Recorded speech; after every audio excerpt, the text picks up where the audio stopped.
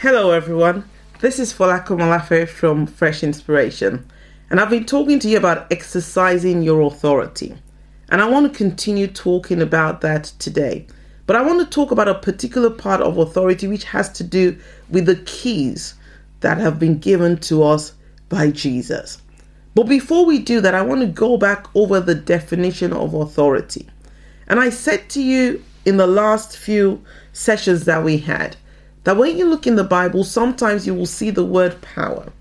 And that word power has many translations. Sometimes, a lot of times, it's talking about dunamis, which is the power, the inherent power that is inside of us, the inherent power that is in us by the Spirit of God that then comes out of us, and we see the demonstration of that power of God.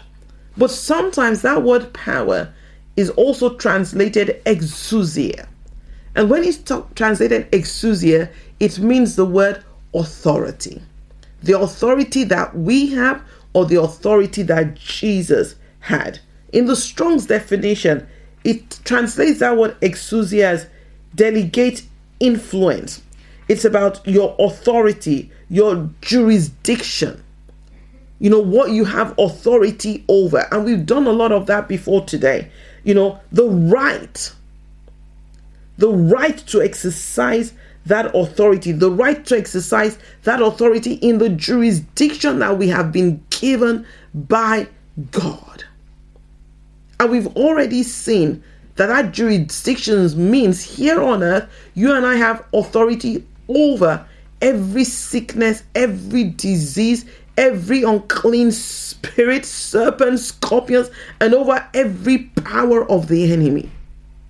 That's the authority given to us. We've read scriptures. We've seen Luke 10:19 that talks about it. So it's the power of authority, and it's the right and privilege that we have. So I just wanted to say that again, because when you see exousia, it means you can issue commands. You and I have the right to issue commands that direct actions.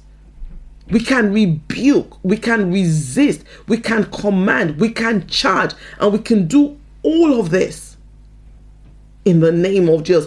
And that authority overrides the power of the one over whom we have authority. All those spirits, including Satan, is subject to us. We saw that in Luke 10:20. So your authority overrides their power. You are more powerful. You have a right to say go, and they have to go. You have a right to say be out, and they have to go out. You have that right. You just have to exercise that authority by the words, command that you speak. But today, I want to look at Matthew chapter 16 and verse 19.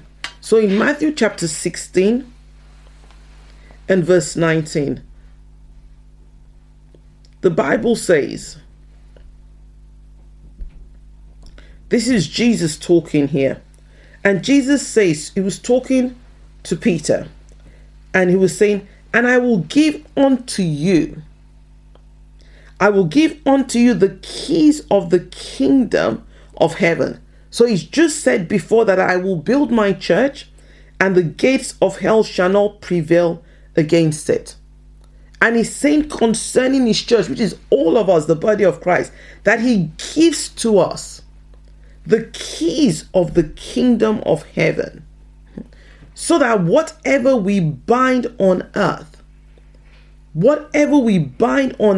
shall be bound in heaven, and whatever we loose on earth shall be loosened in heaven. So he gave to us the keys of the kingdom of heaven. You see, when you're given a set of keys, that means you're given the right to open the door or the right to shut the door. So it's a type of authority that is invested in you. So keys allude to the fact that he's vesting authority in man, is vesting authority in his church, in his people. He's giving us the keys. And what do those keys enable us to do? It enables us to bind on earth what has already been bound in heaven. That's what the Amplified Version says. It enables us to loosen on earth what has already been loosened in heaven. And when you read it in the Amplified, this is what it says in verse 19. Jesus says, I will give you the keys, the authority of the kingdom of heaven. And because you have these keys or this authority that I am given to you, whatever you bind, and in the Amplified it says, whatever you forbid, whatever you declare to be improper and unlawful on earth, will have already been bound in heaven. And whatever you loose, that is, whatever you permit or declare lawful on earth, will have already been loosed in heaven. So we know, according to what we see through the life and the ministry of Jesus and the word of God, that the devil has already been bound. The Bible says in 1 John 3 and verse 8, in case you haven't seen it, in 1 John 3:8, let's just quickly turn there. 1 John 3:8.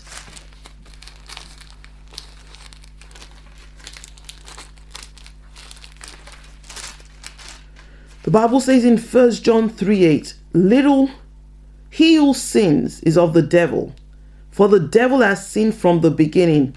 For this purpose, the Son of God was manifested, that he might destroy, completely destroy the works of the devil.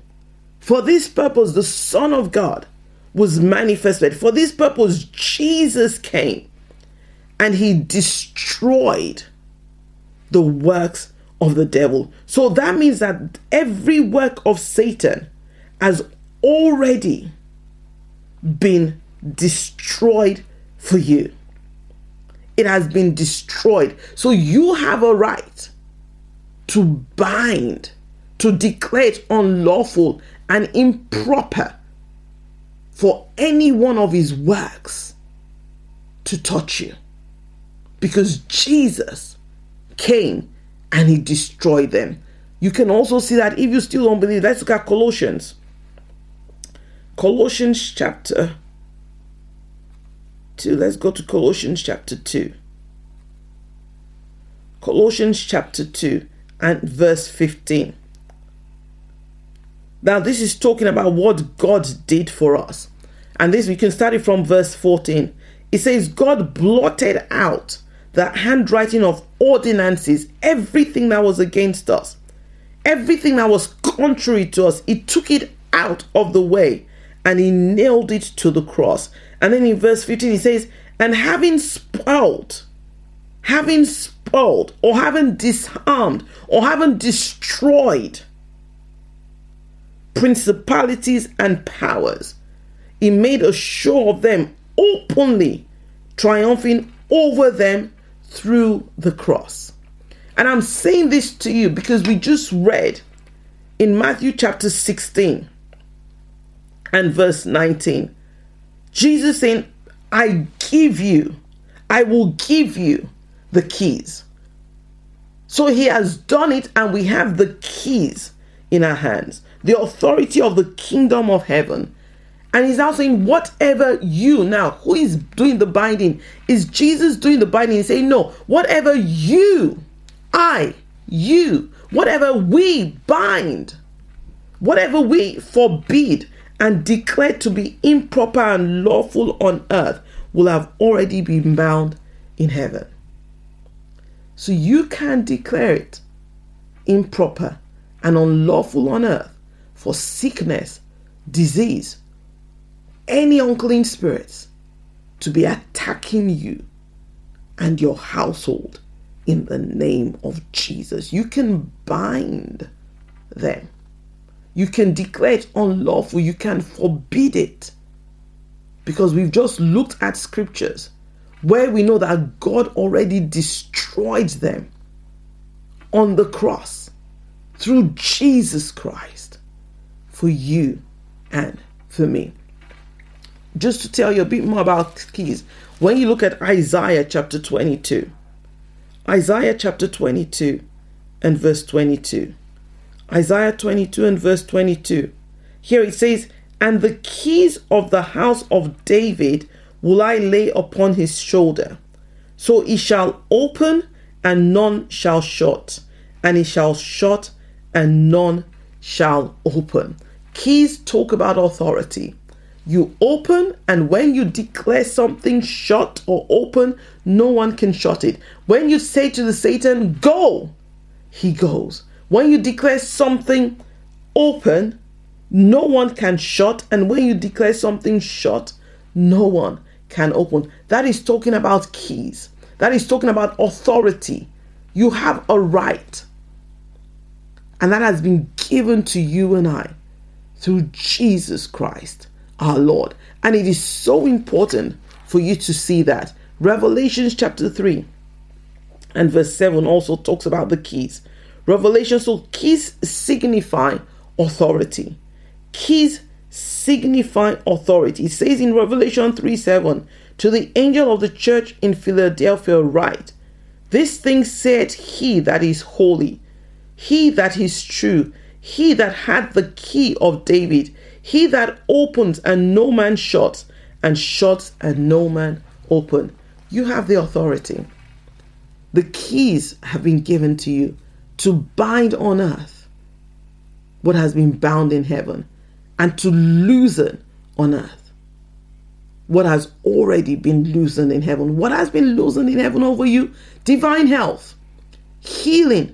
The scripture says in 1 Peter 2:24, "By his stripes we who believe are healed." It's been loosened already because it's been done. It's been given. That's what it means.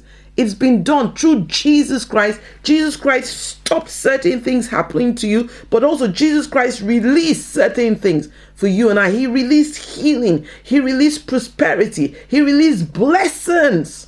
He released grace. He released favor. He released all of that over our lives.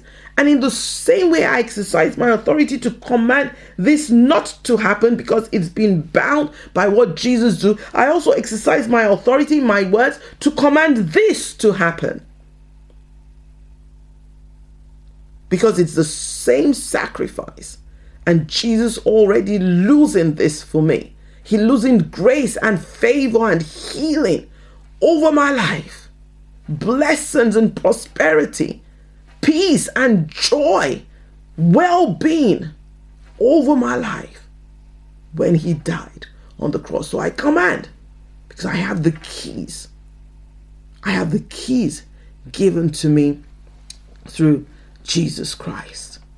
So I have to agree and I have to enforce in the area of my influence what has already been done for me through Jesus. And I want to show you why this is very, very important. Because some of you may still be thinking, why do I have to do all of this? And I want to take you to Luke chapter 4 and verse 6. Luke chapter 4 and verse 6. This is the temptation. This is when Jesus was being tempted at the very beginning of his ministry by the devil. And in Luke chapter 4 and verse 6, the Bible says that the devil said to him, so the devil, he went to this very high mountain and he showed unto Jesus all the kingdoms of the world, he says, in a moment of time. And the devil said to him in verse 6, all this power, now that word power now is the word authority. All this authority, all this exousia, will I give to you, Jesus. And the glory of them I will give to you, for that is delivered unto me, and to whomsoever I will, I give it to. So what is the devil saying here? The devil is saying that I have this authority, and I will give it to you, because I can give it to whoever I want to give it to. The truth is, when Adam sinned. So God at the beginning of creation created man. The Bible says in Genesis that God created man after his image and his likeness. He created man to have dominion, to exercise authority.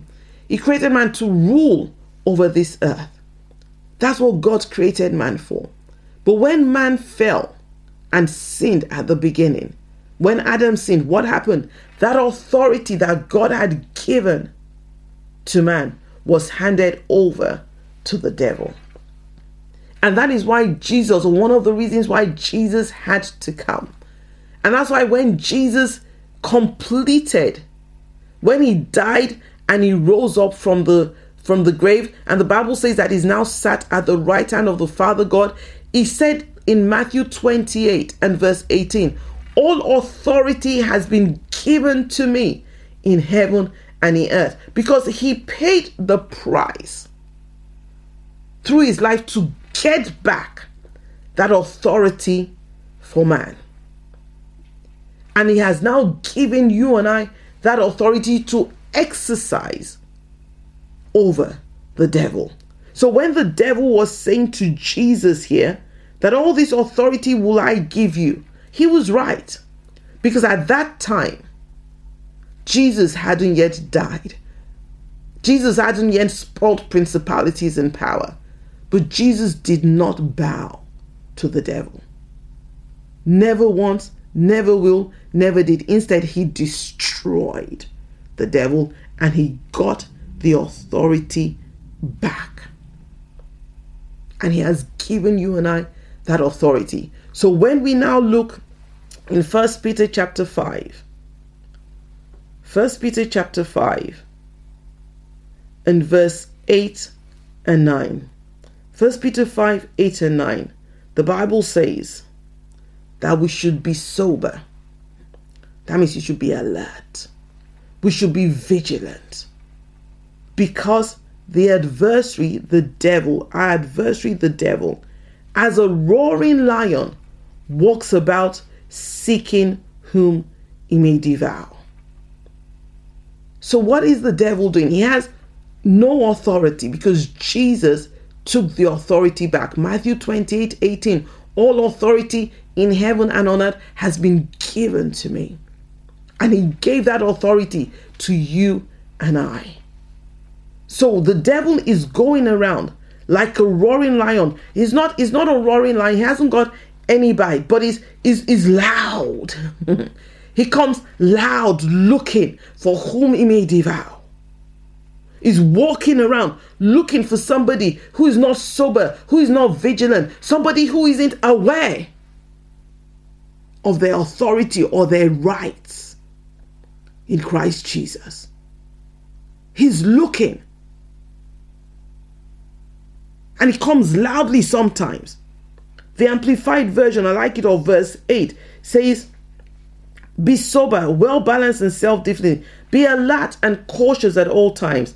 That enemy of yours, the devil, prowls around like a roaring lion, fiercely hungry. Like that. He's fiercely hungry. He's a roaring, he goes around like a fiercely hungry lion, prowls around, seeking someone to devour. He's not doing anything different from what he tried to do with Jesus. But Jesus knew who he was, and he stood his ground. You need to know who you are and stand your ground. In verse 9, he tells us, it says, but resist him. Resist him by being steadfast or firm in your faith. Resist him. Resist his attack by being rooted, established, and immovable in your faith, in your belief in God, in your faith in the authority that you have as a Christian. Be firmly rooted and resist him. And when you do, James 4:7, he has no choice but to flee. One version says he flees in terror, but you need to command him to go. You need to exercise that authority. You need to say, no, not here. and I bind you. I disallow you. I refuse you permission, because Jesus already destroyed the works of the devil. I read this. When lions hunt, they look for weak, young, isolated, and unguarded animals. They are the ones that they mark for attack. The devil's ultimate agenda is to destroy us, not merely to hurt, maim, or discourage, but to devour and to destroy us. It does that when he gets us to bow to circumstances, pressures, or forces of his evil designs, hoping therefore to make us yield to him. But this reading said, adopt a reverse bow, B-O-W, to Jesus, the one you B, believe, O, obey, and W, worship. You have the authority. Use that authority. Whatever it throws at you. The Bible already said in Luke 10:20, he is subject to you. All his power is subject to you. Every authority he has is subject to you. Use your authority. Rebuke him and say no in the name of Jesus. I read an article and it was talking about how we survive a lion's attack. And I pray none of us are in a place where we're being attacked by a lion. But think about a roaring, fiercely hungry lion. You know, how do you survive that attack? And there were 3 things that I read in this article. The first thing it said is, if you see a lion that is coming, you need to make sure you do not run. You do not run. That is fear. Don't be afraid. The Bible says God has not given us the spirit of fear, but of power and of love and of sound mind. Don't be afraid, because you know you have authority. So you have the tools in your hands to deal with the situation. So the first thing is, don't run. When he roars, don't run. Stand your ground. Don't allow fear to come in. Don't allow fear to overwhelm you. Remember, stand in faith and don't allow fear. That's the first thing. Don't run. The second thing it said is, you make yourself look bigger. So you shout, you scream, you shout your head off, you scream at the top of your voice. You make yourself look bigger. What is that screaming? That is you speaking the commands of God over that situation. You speak the word of God. You command it in the name of Jesus. You speak the word of God. The word of God makes us bigger than we are. It is the word of God on the inside of us that makes us big. We're not just big for nothing. We're big because we have the word of God. It makes us bigger than we are. So we speak that word of God. You scream it at the top of your voice. You're not quiet when a lion's coming. You don't run. You're not doing it in fear. You're doing it in faith, because you know that you have the authority. So you speak the word and you command it in the name of Jesus. And the third thing this article said was that you wave a stick above your head. And I think that's just, you just praise your God. You praise your God who has given you the victory. You praise your God who has delivered you. You have the victory. You have the victory because Jesus won the victory for you. And all he's asking you to do right now is that you and I should exercise that authority that we have in his name. He will flee. Sickness has to flee from you when you stand firm in the name of Jesus. God bless you. I hope this has been a blessing to you. And I want you to exercise your authority. It's yours. It's been given to you. Use it. And put the devil in his place, under your feet. God bless you. I look forward to seeing you soon.